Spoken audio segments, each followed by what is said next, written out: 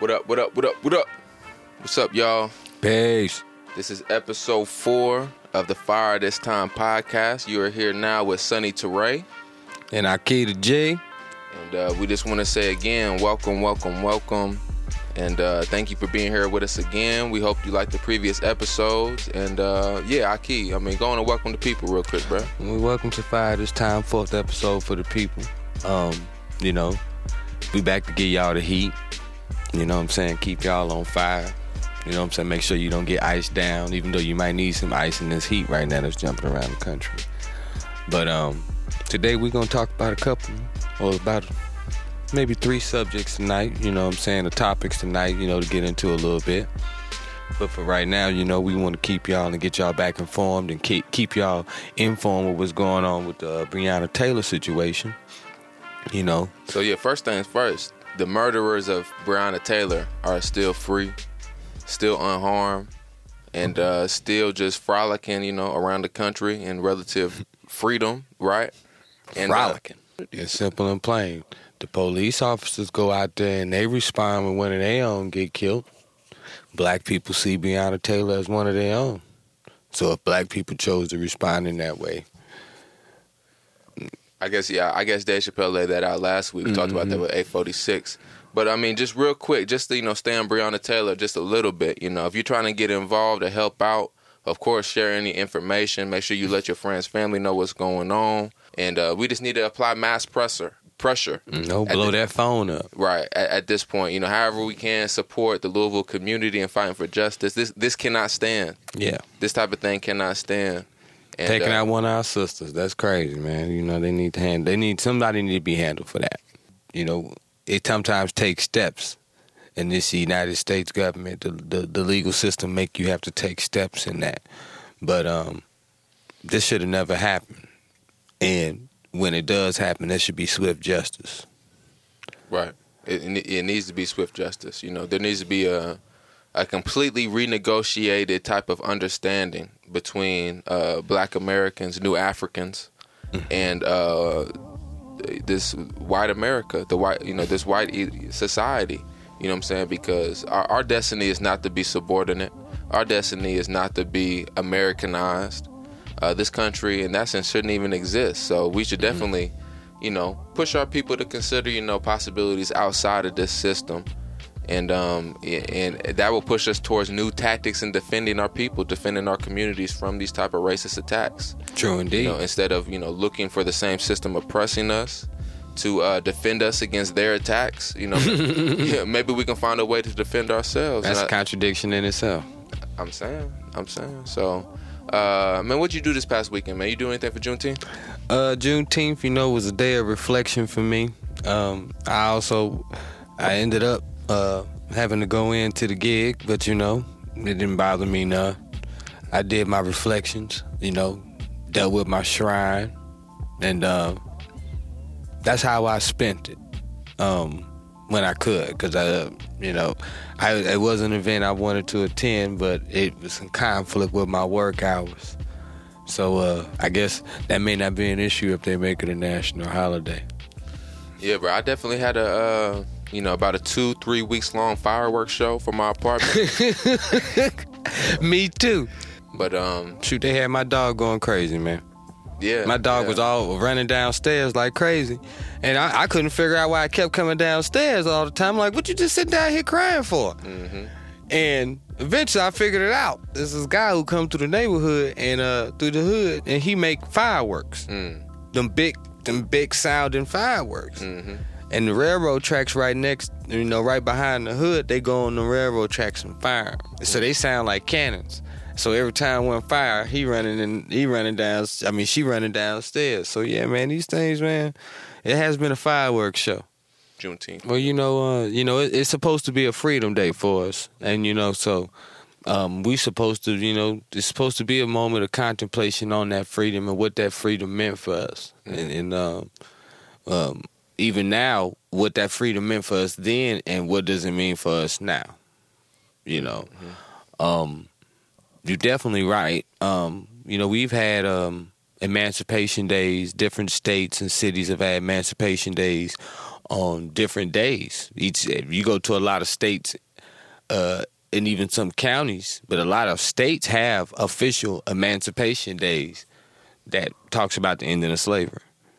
And they are set on different days. But Juneteenth is something that's important because especially down south, even in places like North Carolina, South Carolina, Georgia, we celebrate Juneteenth. And, like you said, we wanted to wait.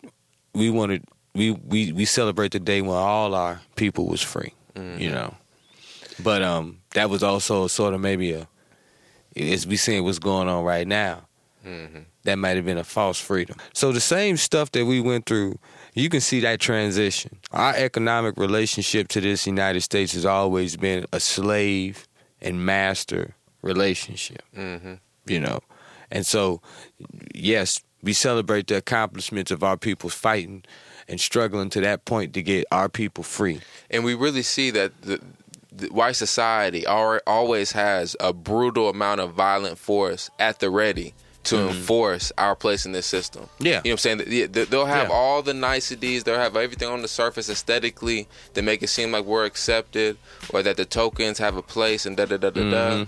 But when we really try to upset the system, they're going to bring the big guns out. You know what I'm saying? And they're going to have their reasons and their media ready in the line to excuse whatever they got to demobilize, to put down any type of rebellion. Yeah. You know what I'm saying? That type of violent force is always at the ready.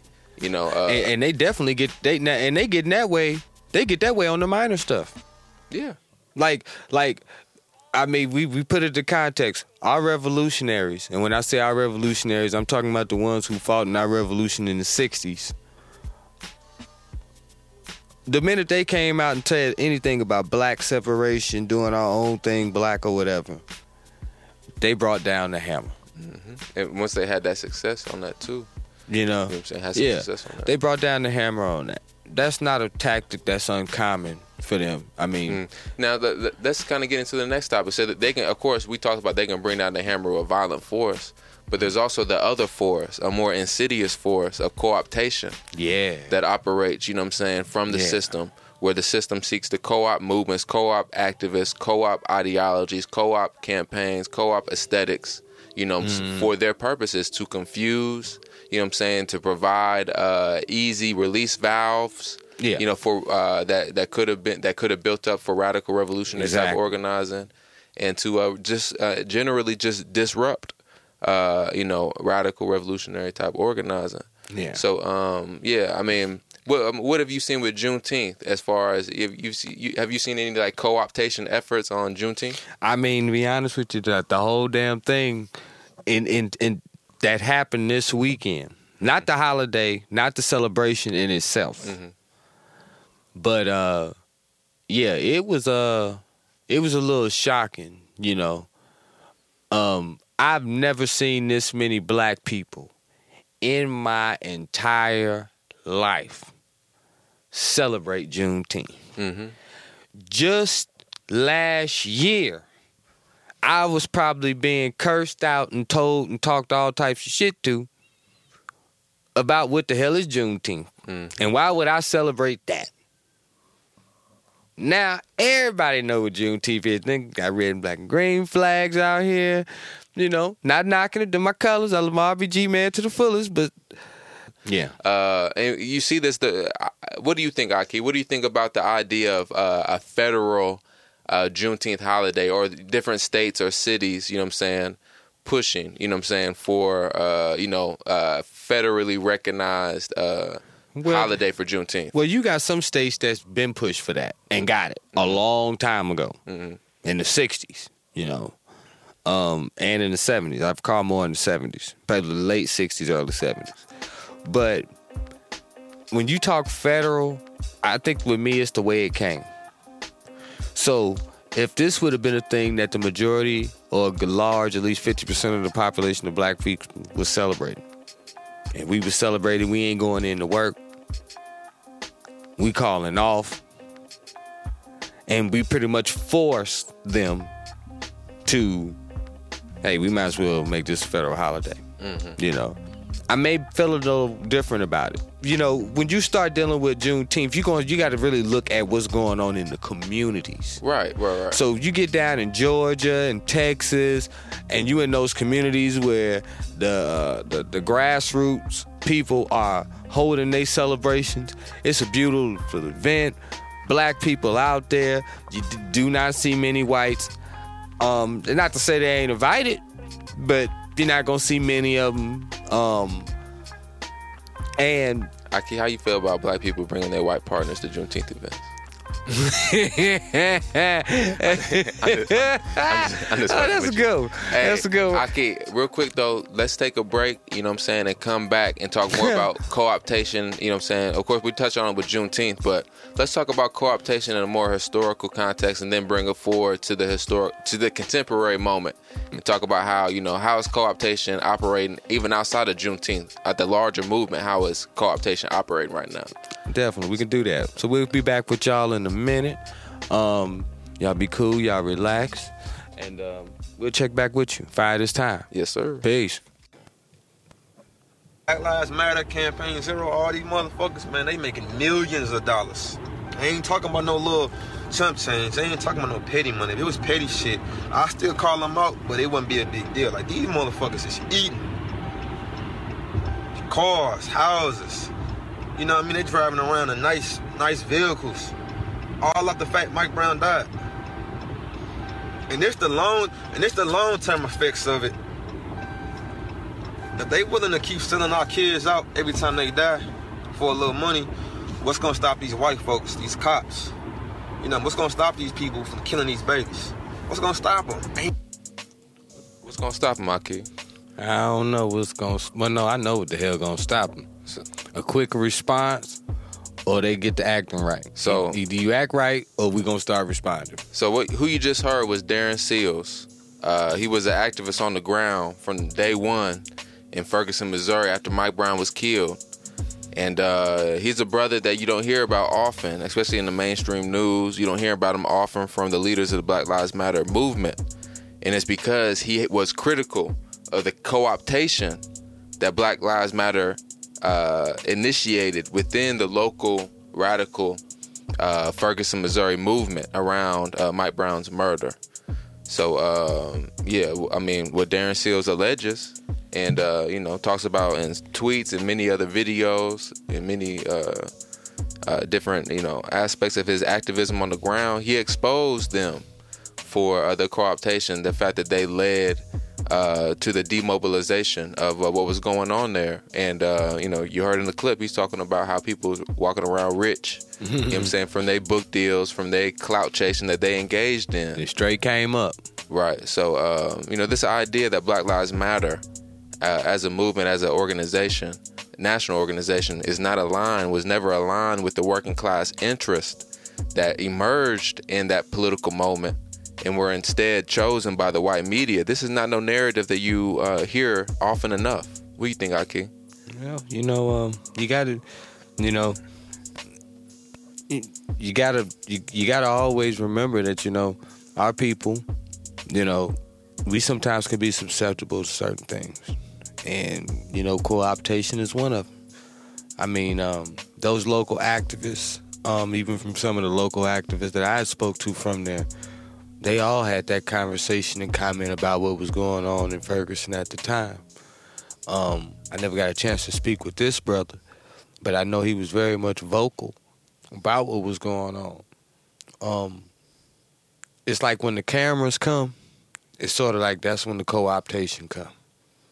Yeah, and I mean, look, Darren Sears called them all out. He said D-Ray, NEDA, Black Lives Matter, the org.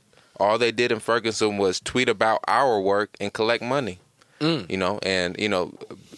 people that have an image or aesthetic or message that's more palpable for white America are chosen by white America's media institutions. And, if we're not willing to accept that happened to a large degree, a significant degree, coming out of Ferguson and Mike Brown's murder with the development of Black Lives Matter movement, and then we're not being critical enough, and we're not going to be able to really lead our people in this moment with a critical analysis in 2020.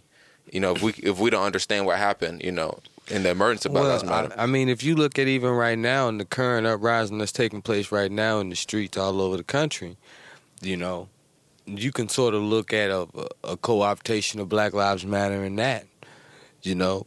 All of those were started independently in different places. And I say this, in that argument, I mean, in that, I won't even say it's a co-optation by them.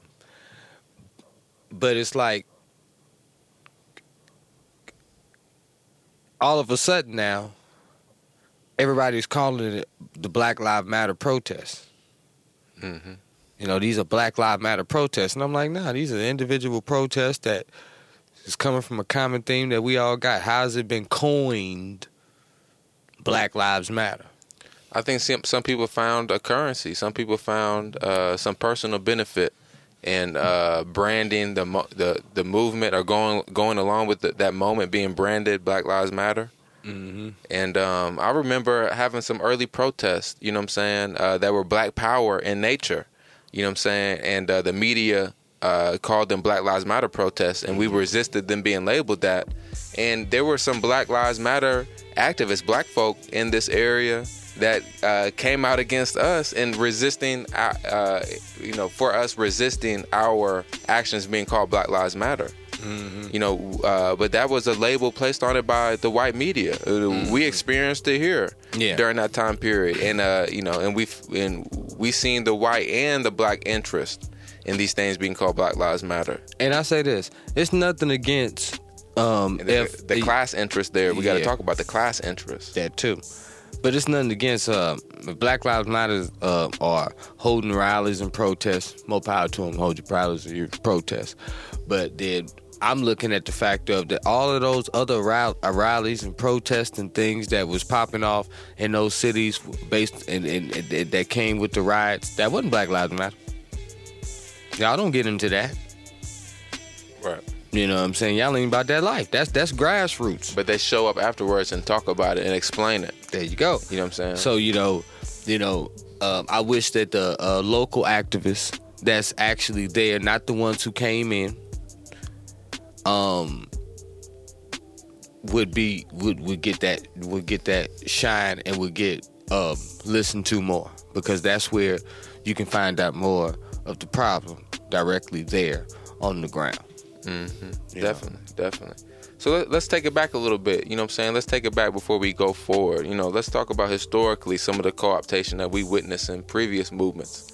So, we can start with the Civil Rights Movement, you know, and we think about the goals of some organizations like SCLC, Dr. King and his clique. I should say clique, but, and, you know, the people around him. Mm-hmm. And we can think about the other prominent civil rights organizations. And, you know, Dr. King, for instance, he was pushing for a redistribution of wealth at the end of his life. True. And end of militarism. Yep. And into poverty in this country, an assault against materialism. You know what I'm saying? These are the things that he was pushing for at the end of his life.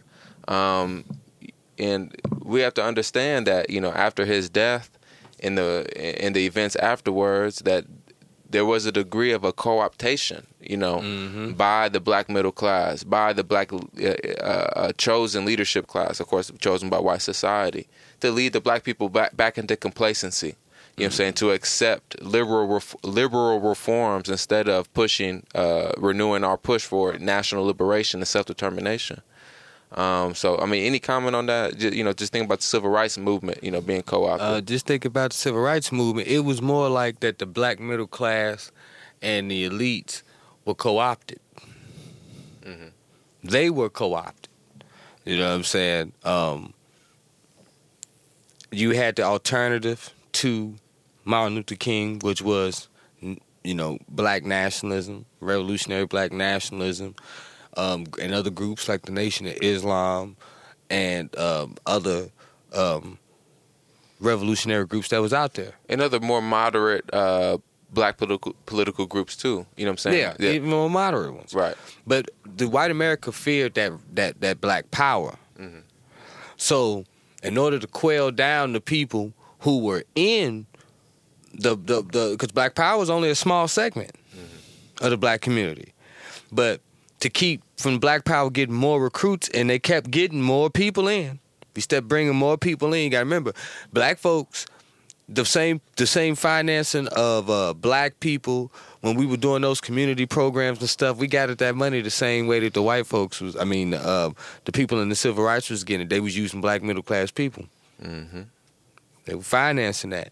So you know what I'm saying. As that time went on and stuff like that, they got the civil rights bill, Martin Luther King come, all of those things happen. They come up with black capitalism.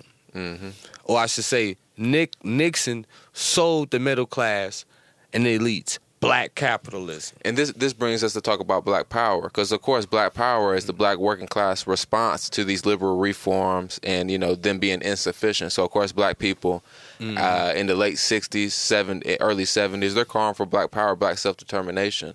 Mm-hmm. And even that aesthetic, even that rhetoric, black power, is co-opted by Nixon and others, even some conservative black folk, for the purposes of black capitalism. Because so it was the illusion of power that they actually gave you. Exactly. So this is a good conversation to consider, the idea that black power can be co-opted and appropriated by multiple groups. Of course, it was created by the revolutionary nationalists, right? It was that's who created the idea of black power. Mm-hmm. But it was co-opted by black capitalists. It was co-opted even sometimes by black moderates. Yeah, you know what I'm saying, in different ways. Black militant liberals, you know what I'm saying. Mm-hmm. But in the same sense, Black Lives Matter as a brand was, you can even say, maybe formed a co-opted movement, you know what I'm saying? And you can kind of see how these terms like a black power, Black Lives Matter, they hold weight. They hold rhetorical weight. They hold cultural weight. You know what I'm saying? So if white media is able to control a term or define a term, you know, that's why we have the white media now saying, why are these violent protests not like Black Lives Matter? Exactly. You know what I'm saying? And now the white media can seek to split off support. You know what I'm saying? Split the movement in a sense. You know what I'm saying? And let's see, black. If you tell somebody most supporters of, and not most supporters, but if you say, well, Black Lives Matter don't support Black Power, they would say, no, Black Lives Matter support Black Power. And I say, well, you know, Black Power is big on our own institutions, you know, and that means our own institutions with solely membership from our own people in those institutions. When I look at everything y'all do, it looked like a multicultural rally. I ain't knocking rallies like that. I'm knocking allies. I ain't knocking allies at all. But y'all don't talk the same rhetoric of Black Power that, you know, our ancestors and that we continue to talk about, which is the self-determinative Black Power that comes from possessing some form of land and self-governance. And this is the importance of studying our history and guarding against the snakes, the charlatans that will co-opt these movements and lead them away from their radical revolutionary, real utility. And I mean, look, I encourage everybody right now listening, get your phones out or pull up in your laptop and Google Black Lives Matter Ford Foundation. Google Black Lives Matter Ford Foundation. Because we have to understand that, you know, what is one of the things that's co-opting activists or organizations away from really digging into the grassroots community and representing the working class black interests. And it's where they getting their money from. Exactly. Where they get, you got to follow the money. Follow the money. So we know Black Lives Matter, moving for Black lives, you know, and this is a coalition definitely headed and directed in many ways, it seems, by Black Lives Matter. We know that this group received $100 million in white philanthropists' money, right? So when we think about how a movement is co-opted, and I believe this is more than any amount any civil rights or Black Power organization got. You know what I'm saying? $100 million. I don't remember SCLC, SNCC, anybody else, even NAACP ever getting $100 million. You know what I'm saying? So we talk about white liberals buying a movement. You know what I'm saying? Buying it outright. You know what I'm saying? So of course, even we talk about the leaders of Black Lives Matter, the actual organization, you know. In the years after the height of the Black Lives Matter movement or moment, they move closer to liberal reforms and Democratic Party type politics. So they move away from the movement. They've always leaned away from revolutionary grassroots organizing on a national level. They've never been invested into black national politics in that way. Mm-hmm. You know, so and the influence of white money is inseparable from that conversation. Yeah. So whoever, you know what I'm saying, if your money is coming from, you know, your oppressor, what good can you do with it? Mm-hmm. Yeah. Now, there may be some things you can do. You know, maybe some things you can open up some stuff in the hood. You know what I'm saying? Provide some maybe temporary services or whatever for the people. I'm not saying you can't, but it's gonna let me know how far you can go. You know, it's the institutions that's built up independently by us that we can sustain ourselves and guarantee that they'll be here even when he doesn't support them. And what we have is black liberals that wear this revolutionary radical aesthetic, you know what I'm saying, or include this aesthetic in their rhetoric, right? Mm-hmm. And they try to represent our radical politics and lead us straight to the type of liberal reforms or liberal type political relationships that lead us nowhere. With that money. You know, ultimately, the people that led these movements, they're not invested into a black community with self-determination. Right? They want black people to integrate and assimilate into this system because in their token positions, they feel like, why can't all black people be in this position? Well, all black people don't want to be. Well, that's the current. Of course, we know that can't happen. And you know, those places are only for tokens. We know the majority of black people will never be able to assimilate into this society successfully. I mean, well, that's the thing with today's movement right now and the current uprising. You know, it's not just necessarily a Black Lives Matter thing. This is a black people thing right here. We got to start asking ourselves, what do we want out of this? Mm-hmm. What do we really want? If we saying we want freedom, what is this freedom that we want? If we saying we want liberation, what is this liberation that we want?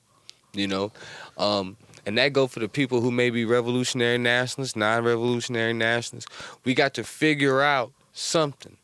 And so we got to get away from the confusing language, the confusing rhetoric. Yeah. If you have leaders that are confusing you when they talk to you, that's a problem. Mm-hmm. If the so-called black political leaders are trying to obscure or have an unclear conversation around should we integrate or should we separate?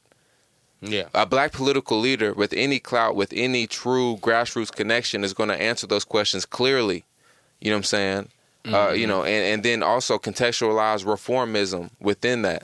Yeah. For the people, you know what I'm saying? And give them a program, you know, with both long-term goals and missions and short-term strategies and tactics, you know, but, you know, I think the program that really is going to ignite something within Black America in this moment is going to be that program for self-determination, a program towards, you know, us taking control of the political reins of our communities, our political destinies, our economic destinies need to be in black hands, not white hands with black token influence. There you go.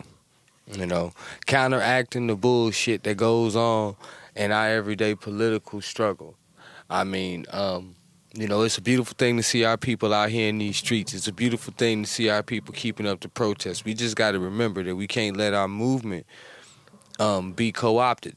This is a continuation of a long-lasting struggle. You know, we still talking about this shit in 2020. You know what I'm saying? We've been talking this talk since 1865 and before. You know, so it's like, okay, you done tried your longest and your damnedest to try to be a part of this. At one point in time, you said, well, listen here, just give me fair and equal and leave me alone and I don't want to come around you. We do our own thing. We tried to do that, y'all ain't like that. Then people decided to say, well, maybe if we integrate with them and, you know, say we're going to force ourselves, you're going to have to take us in your restaurants and your schools and shit like that. That ain't work, because they ain't like that. Now, you know what I'm saying? And I think that also leads to some type of psychosis within us. You know what I'm saying? Like, if we're constantly seeking white acceptance and they never giving it to us, what's that teaching our children? That's what make the Juneteenth thing so ironic. Now y'all talking about making a national holiday because you see thousands of people marching in the streets and damn near, probably about 50% of them look white. or white. Now you decide to make it a national holiday and shit like that? Come on, man. You know what I'm saying? Now, and to be honest with you, that's a tactic to keep us calm down. Ain't nothing for this country to celebrate about Juneteenth. Ain't nothing for this country, this federal government, this white society, white America. There's nothing for you to celebrate when it comes to Juneteenth. All your hands are still bloody from the work undone. Work undone. You know, the co-optation of the movements is really a peaceable way for them to wage war on us. It's their protracted war against us. And so it looks like just a method and how they do warfare. We seen how we gotta look at the many different ways and how they co-opt the movement, and how they co-opt organizations. You got agents, you know, financial, you know, you got various different means of how people come in and co-opt an organization. You know, our movement was getting co-opted back in. Booker T. Washington was getting co-opted. There was federal agents in Booker T. Washington's school when he was living. There were federal agents in the Garvey movement. That's in like 1919, 1920, 1921, you know. And then probably any other movement that came after that, all the way down to the time of the civil rights movements when they was infiltrating Martin Luther King's organization. So we got to remember that a lot of times the co-optation come in blackface.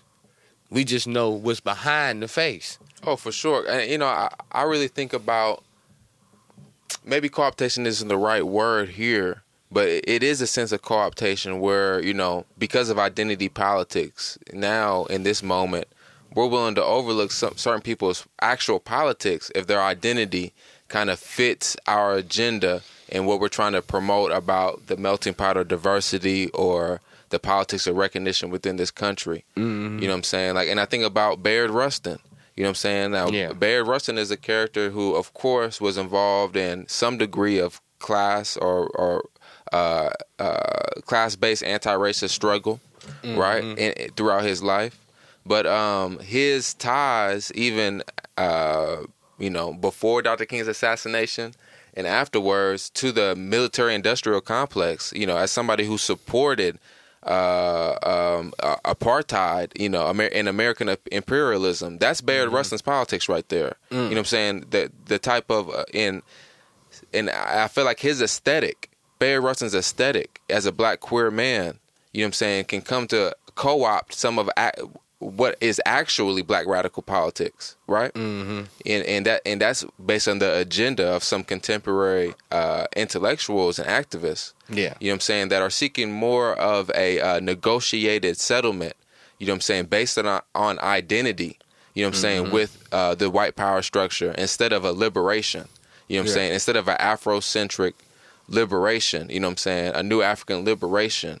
You know, and self-determination from this government. You know what I'm saying? Like, you don't, that's what I'm seeing, how it goes. I mean, you know,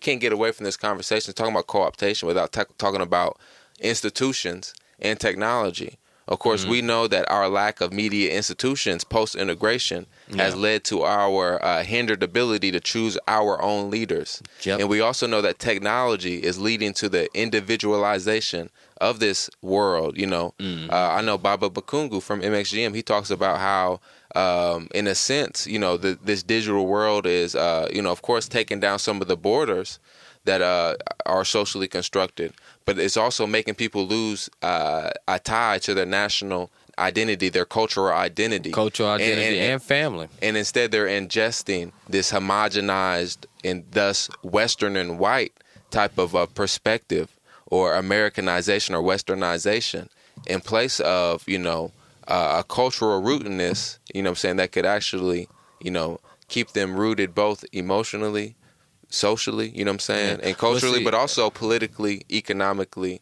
militarily, you know, for self-determination. Well, as much as the internet opens up things to people, it has its drawbacks. And one of the things is information overload.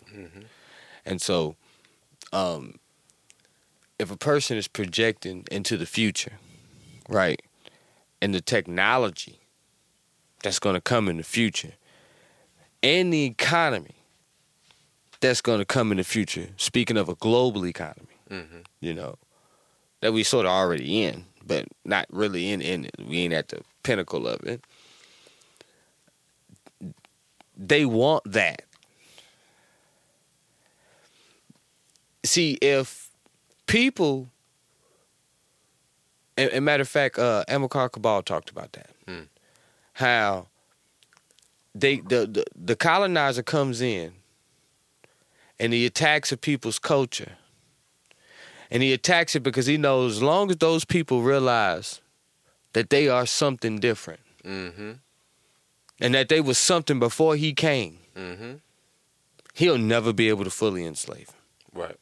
He'll never be able to fully take over like he wanted to, right? And so in this world of super rich, capitalist elite, you know, type thing, that's a plan of them. And that's something that can work towards the benefit of that. They want to break down those barriers. Those barriers go as deep as breaking down families and things of that such nature. I know people who will sit on their joint and chit-chat with everybody online all day but won't go have a conversation with their mother. So, you know, those are things that's meant to make us individualists. Oh, and we take see, out of the collective group. And we see how our oppressors use social movements to really push these ideas too. What erupted from the Black Lives Matter movement, broadly speaking, the idea that we are not our ancestors. This is not your grandfather's civil rights movement. You know what I'm saying? This separation from our traditions, you know what I'm saying? Yeah. This idea that as individuals, you know what I'm saying, we can find our way and just enforce, you know, our position for a seat at this table. But a seat at this white American table is inseparable from our collective subordination. You know what I'm saying? We can't accept the tokenization of our struggle. Yeah. You know? So, Ahki, why don't we're going to wrap up this segment, you know what I'm saying, and come back around. Let's plan and plot when we talk about the end off things. But, any last words on this you want to say? No last words on it. Just make sure y'all come back for the second round. My bro came with the Cabral quote. I was like, damn, bro, you got to... Recording. All right, y'all. Welcome back to episode 4 of Fire This Time podcast. You here with Sunny Toure and Ahki J, and we got special guest and fellow MXGM member Alex with us right now. Say what up, Alex. What's up, y'all? Free the land. Free the land, free the land. So we brought Alex on board. You know what I'm saying? Since we gonna venture into deep waters. You know what I'm saying? As two black men discussing, I guess, the tension around the J. Cole and Noname diss tracks. You know what I'm saying? We're going to invite another black man on to talk about it with us. But it is what it is. It is what it is. So, Alex, you know what I'm saying? Let's just start here. You know, Alex, what did you think initially when you first heard the J. Cole track, Snow on the Bluff? Initially, I thought it was a typical J. Cole track. You know, minimal instrumentation, a humble perspective, but one that's still very deeply caring about other people, but still a little bit critical. When I dig into it politically, I think it's very concerning, you know, how he's speaking on things he isn't aware of. But I do appreciate that he is, you know, being very clear that he doesn't see himself as a leader, but he understands he has that place, and he is acknowledging he needs to do more. So I think there's a few different ways to look at him when I think of what he's commenting on, when I think of, you know, just social media, when I think of how many people use it as a way to vent and project their insecurities on others in a very demeaning, harmful way, as opposed to sincerely engaging. You know, I appreciate his words on that. I think a lot of people fit the bill of what he's talking about. I understand, you know, the controversy around singling out black women, or what I'm assuming is black women, but I do believe it applies to men and women. When I first heard it, again, just first reactions, I didn't think of Noname at all. Anyone who's on Twitter, There's thousands of people he could be talking about. Again, men and women. Hey, and I was just to cut in. I really feel what you're saying, because how I first interacted with it was definitely like he's kind of making like a class-based argument. Like this person he's talking to had the privilege, you know what I'm saying, to have space in their life to learn certain concepts that, being black in America don't allow everybody that space, you know what I'm saying, that intellectual space, you know what I'm saying, to explore that at the same time or when maybe we would want them to, you know what I'm saying, from our, elitist position. And, he's critiquing, J. Cole's kind of he is critiquing that, you know what I'm saying, and I thought it was a sincere defense of, you know what I'm saying, many segments of the black working class, you know what I'm saying, in terms of, let's be patient with our people. You know what I'm saying? We need to accept our people with open arms, loving arms into the movement and take care of them and nurture them in their growth. And we need to be very receptive and, with the information, you know what I'm saying? We need to, nurture that growth, through our relationships and through institutions. And, J. Cole didn't speak to that, the institution part, of course, but on the personal level, he spoke to it beautifully, I thought. Beautifully. Ahki, jump in here, bro. What you thinking? Well, I sort of feel the same way. When I first heard the song, I thought it was more symbolic. I thought he was speaking the truth, and he was speaking it in a symbolic way. And, him using the term her was more of a artistic manner, in the song. I didn't find out later on that it was about, or people were assuming that it was about No Name. I seen the class argument in it. I seen all of those things in it. I seen the care. I seen the compassion. I mean, I thought the track was hot. He actually was bearing witness that he don't know everything.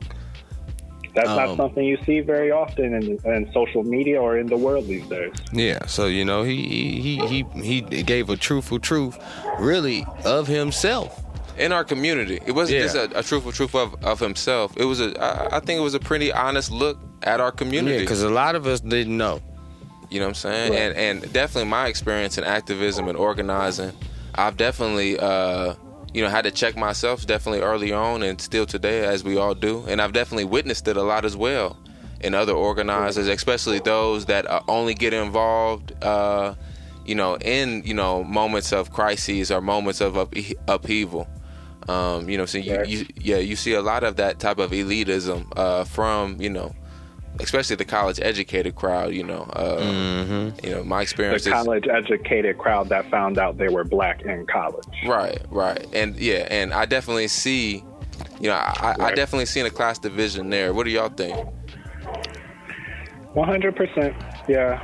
I think a lot of the reaction goes back to the old adage of hit dog will holler. So I'm very curious how many people projecting No Name on this song are actually projecting themselves.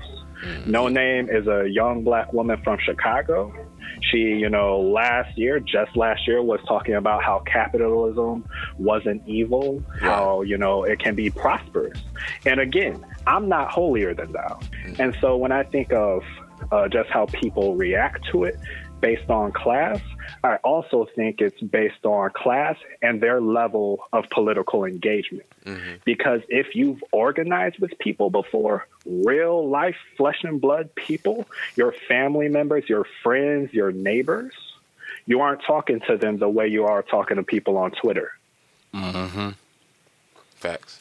You definitely see that. You definitely see the folk that ain't really grow up in no black community or grow up around a lot of black folk or black institutions, you know what I'm saying? They definitely are talking to, the black people that are making up in their mind through social media, you know what I'm saying? Because you're right. I mean, it's a whole bunch of caricatures and all this stuff, you know what I'm saying? And a whole bunch of, false binaries created on Twitter to, rate things. And, we know that rat race, you know what I'm saying? And I can't help it, I'm just so curious, why did No Name respond to J. Cole through song? I don't get it. I don't get why you would just step out there and just fulfill what J. Cole laid out in a lot of ways. You know what I'm saying? Like, that was kind of funny to me. You know what I'm saying? I mean, What do y'all think about the song? You know what I'm saying? What do y'all... Wait. Before we even get to Noname's song, I think it's important to talk about J. Cole's response to people's response on Twitter. So I have the tweets in front of me. Oh, yeah, go ahead. It's a thread. The third tweet in the thread says straight up, quote, "Some assume to know who the song is about. That's fine with me. It's not my job to tell anybody what to think or feel about the work. I accept all conversation and criticism." End quote. Now, this is a man who has directly and indirectly talked about Drake, Wale, Kanye West on the record. How many times has he spoken through Twitter, through other means about these men? I mean, so I'm very curious, you know, is it actually about Noname? It's not about Noname. It's not about Noname. And exactly. And right. As an artist, you know what I'm saying, like, we use symbolism, you know what I'm saying, like, J. Cole tapped into some of the threads going on in our community, you know what I'm saying? And the fact that he gendered the character he was talking about as a woman, like, people are, like, that's the problem people have. That's right. The problem, you know what I'm saying? And, of course, Noname, it was a convenient fit into that narrative. But they have a problem with a black man, you know, trying to give advice politically and socially to a black woman or a black feminine character, right? That, you know, I think at the core of it, that's the problem from a lot of these anti-black misandrists that we know operate from this mainstream black feminist or mainstream intersectional viewpoint. You know, we talk about that in previous episodes. We assume that we assume that you're talking about Noname, so we're gonna attack you. Right. Or you know, like Alex said, you know, they project themselves onto Noname, and they, you know, we see the petty stuff, we see the petty shit. You know what I'm saying? Just call it what it is. So the fact that he had the fact that a black man might have some smoke, in, you know, in the political sense or social sense, you know what I'm saying, for a black woman is just detestable, or just, you know, something that a lot of these people reject, man. And they look for. Yeah. They look for stuff to start up. Co-optation. That's what we talked about this episode, Co-optation. So, are we ready, Alex? We ready to talk about Noname's song? What'd you think about it? It was a short one, right? It was a minute 9, minute 7. Yeah, minute 9 seconds. It was a decent minute 9 seconds. Again, just thinking about musically, not even getting into politics yet. It was a decent song. It's you know, I thought it was a snippet. I thought more would come later, but that looks like it's it. And the way it came on, again, you know, it's just like, it was released on June 18th. I remember that. Had a nice gangster beat. But on Spotify, it says I think Madlib made the beat. Madlib made the beat? I think Madlib made the beat. Oh, shit. That was a gangster beat right there. Yeah, and so here we are. I found them. So about the song, she says, I've been thinking a lot about it, and I'm not proud of myself for responding with song 33. I tried to use it as a moment to draw attention back to the issues I care about, but I didn't have to respond. My ego got the best of me. I apologize for any further distraction this caused. Madlib killed that beat, and I see there's a lot of people that resonate with the words, so I'm leaving it up. But I'll be donating my portion of the song's earnings to various mutual aid funds. Black Radical Unity.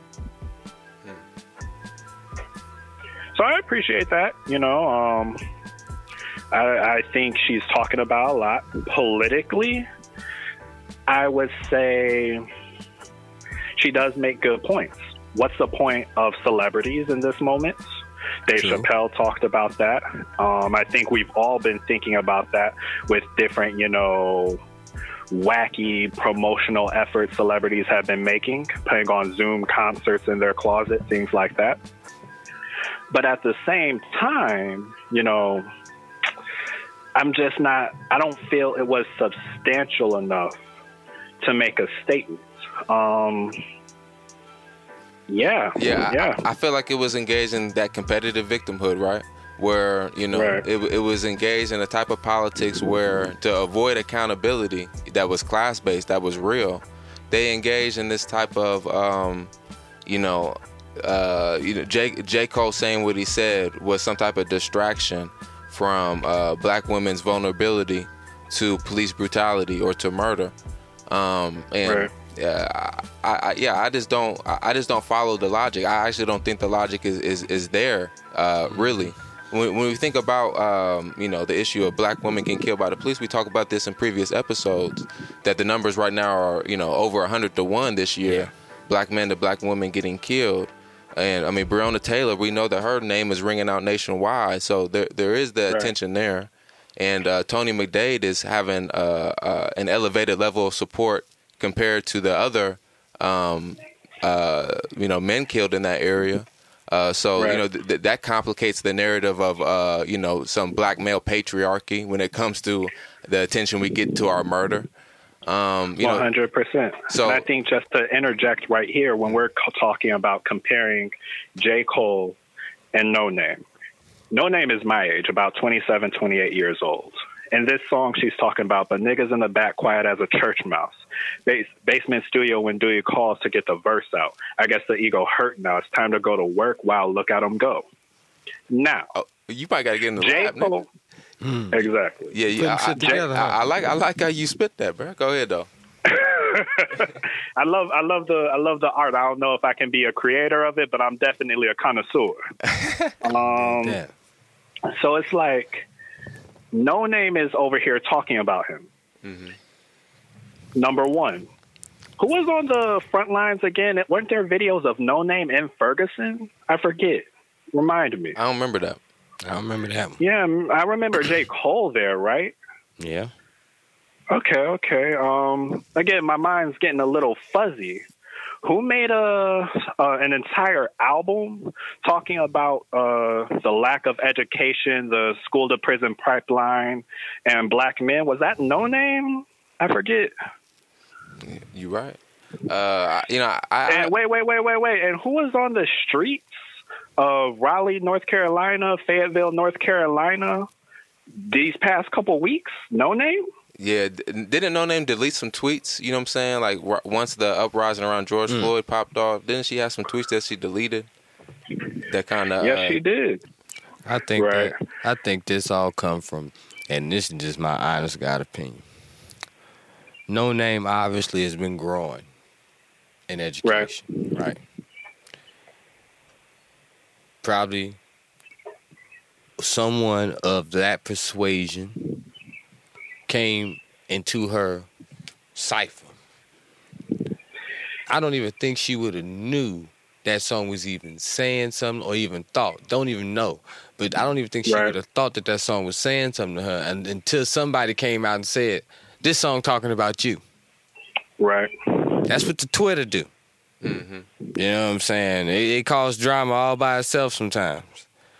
And so a song co-opted. She right. It is a distraction. Yeah. He was supposed to make a hot track that she participated in. Yeah. He was supposed to, that she was co-opted to participate in. We got many of our people who, what you call unconscious in their actions. They doing stuff and they being maneuvered by other people. He just tricked somebody, put that out there, that triggered emotion. She responded to it. She recognized that it was a bad response and it was a distraction. Because to be real with you, they was supposed to be vibing off that song that my man did, and then she was supposed to go drop another killer track with that hell of a beat that she had. You know, I could have got 4 minutes of that. Right. So what do y'all think about Noname at the end of the song saying that she's the vanguard?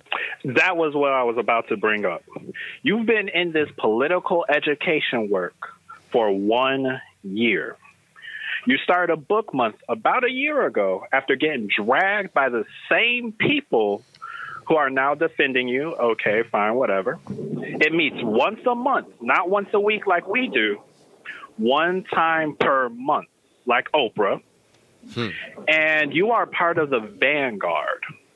And again, let me be clear. I appreciate her for her growth. She is putting in the work. And if we're being real, in terms of political education, she might be ahead of J. Cole. But the way she's communicating, it is holier than thou, you know? Hey, I got a quote for you. How we communicate is the lubrication of our politics. Okay. It's true. It's true. I mean, that was nice. Who is that? I don't know. I think that's me. That might be me.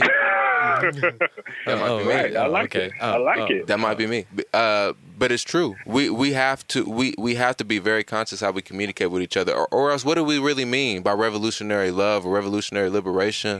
You know what I'm saying? The world we're trying to create. Are we trying to create a world that seems like a rat race where you're talking down to people below you or not trying to nurture them, to get to where you at? Like we have to see ourselves in every member of our community, right?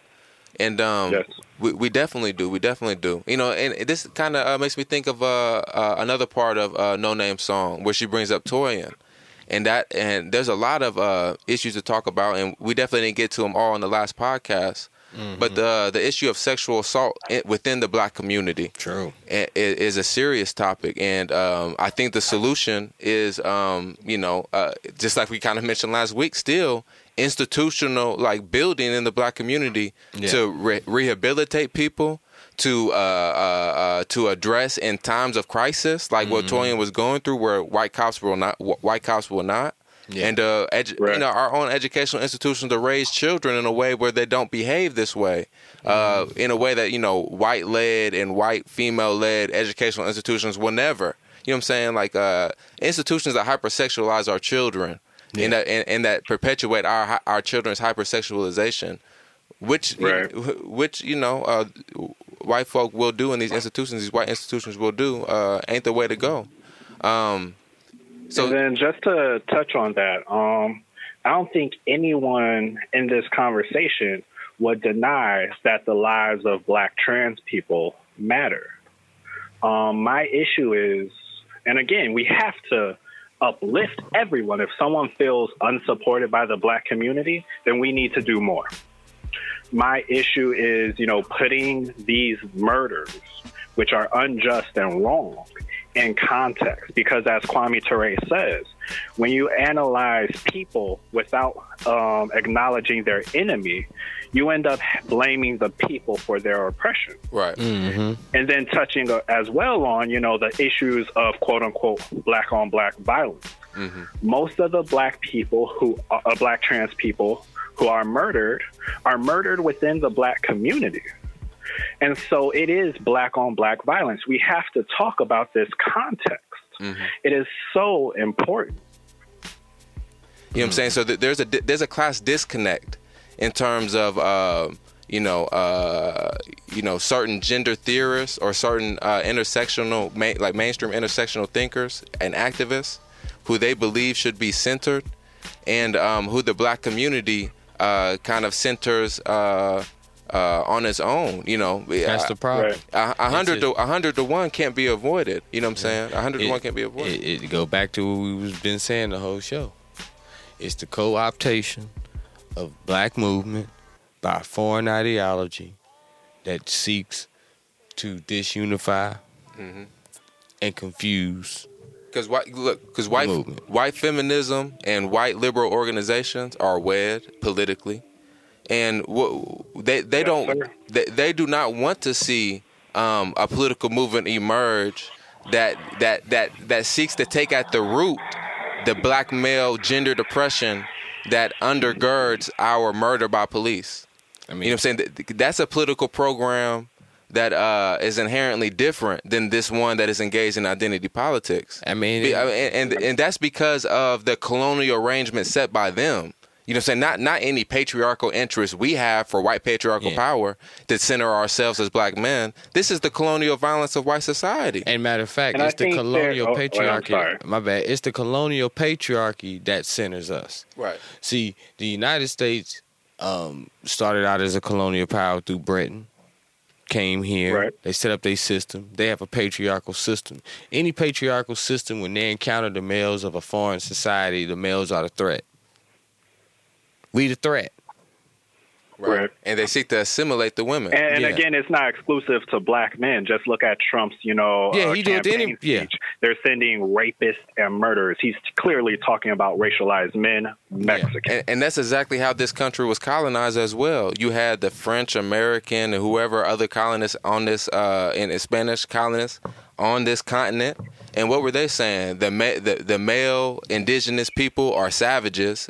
You know what I'm saying? And the women, they need our help. The French women that would come over here as colonists, that was part of the French women's and and English women's role. They would help assimilate the indigenous women after the men were killed off through warfare and genocide. So, I mean, and then tying that back to what's going on contemporarily, that was part of the argument for the war in Iraq, that these women are oppressed. They have to wear hijabs, niqabs, whatever the case may be. When that is a class distinction, and women who are more privileged choose to wear that to distinguish themselves because they can afford to cover their entire body because they aren't working.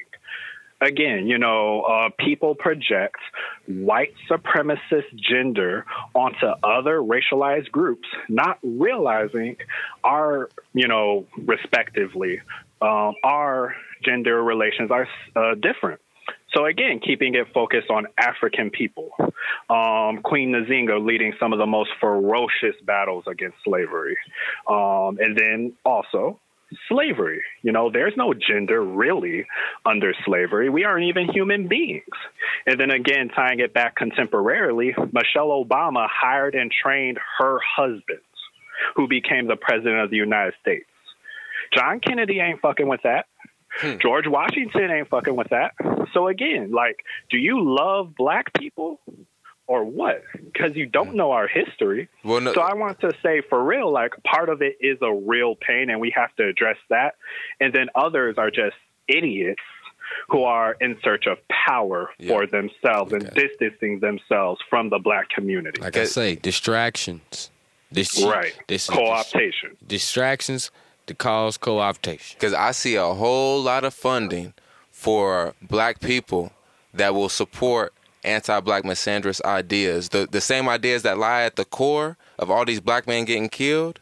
There's a whole lot of ideas that got to be forwarded by a society that kills so many black men, right? A white society that imperialistically, colonial, in a colonial fashion, commits genocide, through physical violence against black men to such a degree. The type of ideas and culture that must come out of a society to legitimize that.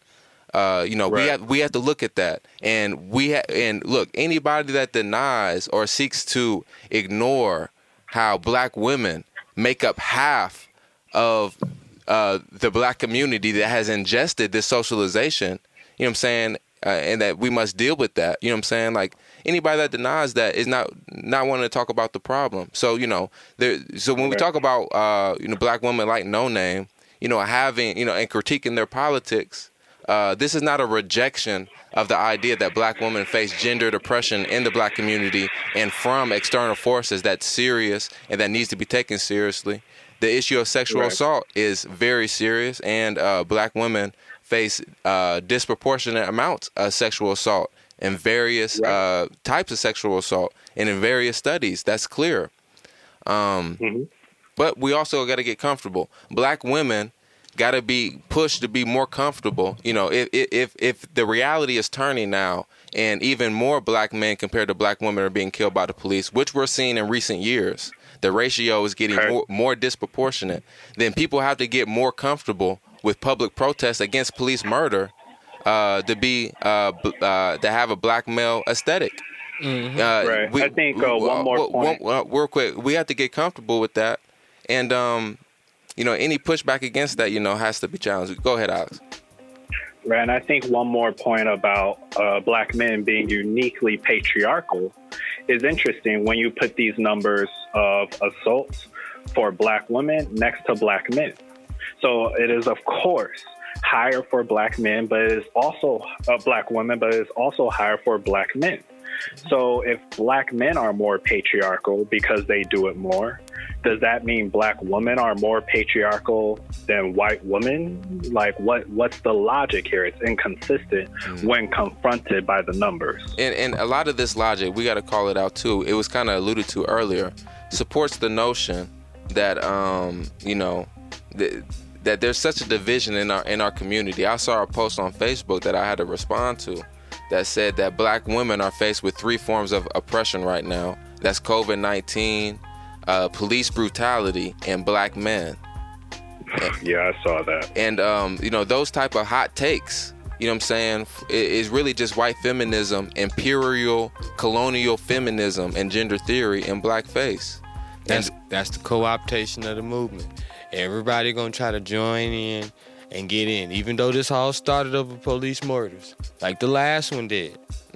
All of a sudden, it became something else. And those type of takes ignore what Alex was talking about, the bidirectionality of domestic violence within our community. You know, and even the bidirectionality of sexual violence in our community. We go back to what we said before. We were colonized. As a people, we were brought here by colonial power and enslaved. And the country that we in is patriarchal. And thus we are the biggest target because of our sex. But see, they don't read any theories outside of the mainstream theoretical work about how to explain this racial oppression. They don't know about Sedanus's work on the subordinate male hypothesis that has an alternative look at racism, understands racism in its colonial and imperialistic context, you know, away from the Western view, that understands racism primarily as misandric violence. Right. So, I mean, look, they have to read outside of the hegemonic paradigm of this white colonial gender theory that aesthetically is very radical. I admit, I was enthralled when I got to UIUC with some of this gender theory. So, yeah, I mean, you have a whole lot of people that ain't probably even read no criticisms, you know, some real criticisms of black feminism or intersectionality. You know what I'm saying? Because those criticisms tend to humanize black men. They don't want to see that. They don't want to read that. No. You know what I'm saying? Like, if you're going to engage, you know, black men or movements around the murder of black men, you know, as a black man, I'm asking you to, you know, spend a little bit more time reading and humanizing us, because I feel pretty dehumanized. You probably won't care that me as a black man is saying I feel dehumanized because I'm a black man, and you're socialized not to care about that. If I could touch on one more thing, a bit of a shameless plug. So we talked about real infighting, just, you know, having to get stuff done between loving black men and loving black women and loving black, you know, gender non-conforming, same-gender loving people. We got to do that work. We got to talk about the people who are traitors, you know, who have no interest in seeing a more unified black community, who are actually black. And we also have to talk about straight-up propaganda. So working on SOS, a series that I'm working on producing with a dear friend of mine, Jasmine Oliver. She came across this article shared by a YouTuber with over 100,000 followers saying that, you know, black men are the true enemy of black women. Stuff we've talked about already in this conversation. But what's different is that when I look at this article saying that KKK are more dangerous to black women than black men, things of that nature, there's no face to this article. The source that they give is fucking Larry Elder. But on this article posted in 2020, they have no connection to social media, no Twitter handle, no Facebook, no email. So we also have to be aware of very real right-wing propaganda that people are able to put out and get traction in the black community with. Number one, because, you know, people don't even necessarily read the article. Number two, they see this infighting. The most potent form that our oppressor's message can take, you know what I'm saying, is through a mouth that's familiar to us. Co-opt them. They co-opt. To go back to what we said, they co-opt the movements that way. Right. And we brought up Fanon earlier. That's how you know, co-optation in this new colonial age, this neo-colonial age, is operating. Right. The will of the people, the radical will of the people, is being co-opted by these neo-colonial black you know what I'm saying, new African agents, unfortunately. And, you know, those that adhere to their messages, or those that corrupt, you know, seemingly radical messages with these regressive type of ideas uncritically, you know what I'm saying? And we have to make people more critical of this, you know, competitive victimhood and this co-optation, all that. So, you know, let's Alex, stay with us just for a moment before we sign off. Ahki, Any type Before of... we go, can I read the blurb for SOS real quick? Oh, okay. Did I interrupt you from that? Oh, yeah, go ahead. Go ahead. All right. Thank you very much. So I want to be clear, we're grounded in the Black community, a Black nationalist framework. And we're reaching back to our ancestors. So this is all a play off of Amiri Baraka's poem. SOS. Our community is in crisis.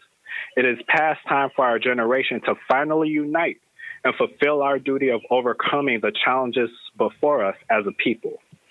We issue now the internationally recognized distress signal to begin the long, hard work of saving ourselves. We are calling all Black people, every man, woman, and child. Repeat, we are calling all Black people across the full range of class, education, ethnicity, gender, and sexuality. Come in. Let's raise up the legacies of our ancestors, wear the crowns they paid for, and ensure those are the ones that will come after us through strategic conversations for change. Calling all Black people, come on in.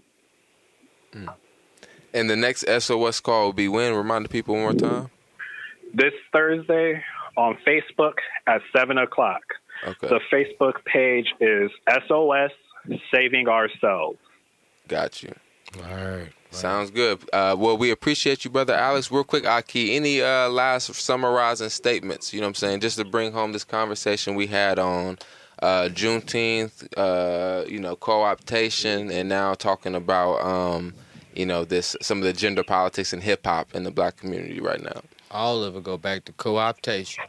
All of those are small things that the system and the enemy uses to distract us. And when he distracts us and get us off our P's and Q's and off our focus, that's called co-optation. Mm-hmm. That means he can direct the movement in any way he wants to go to. Mm-hmm. So in everything that we do out here, whether it's organizing in these streets, whether it's organizing politically, whether it's doing music or whatever, and you have music with a message, they're always going to try to go little things in there to distract people from either hearing that music or going to that protest or getting involved with that political movement. Because they got us so socialized sometimes now that we participate in our own destruction sometimes. And we participate in our community. True. We participate in our community's confusion, through internalizing these messages, And the oppressor be planting ticking time bombs in us. There you go. You know what I'm saying? That it's triggers. Right. Little things that's there, and they triggers, and then we jump on them because they know we've been doing this for a long time. Right. So even in some of our best civilized movements, and some of our best movements out here, that they could throw a little small tactic in there, like somebody he say, she said, shit. Mm-hmm. And next thing you know, you got the New York and the Oakland Panthers situation. Right. That could have been solved by a phone call. Right. As Prince said, there is a war going on. The battlefield is in the mind, and the prize is the soul, man. There you go. I think that's we good on that, Alex. We appreciate you having you on for this episode. Yes, sir. And I enjoyed being on. Yes, sir. Yes, sir. Let's go on and sign off then. I think we had a good convo. Let's go and, give them our call, man. Free the land. Free the land. Free the land. Peace. Peace.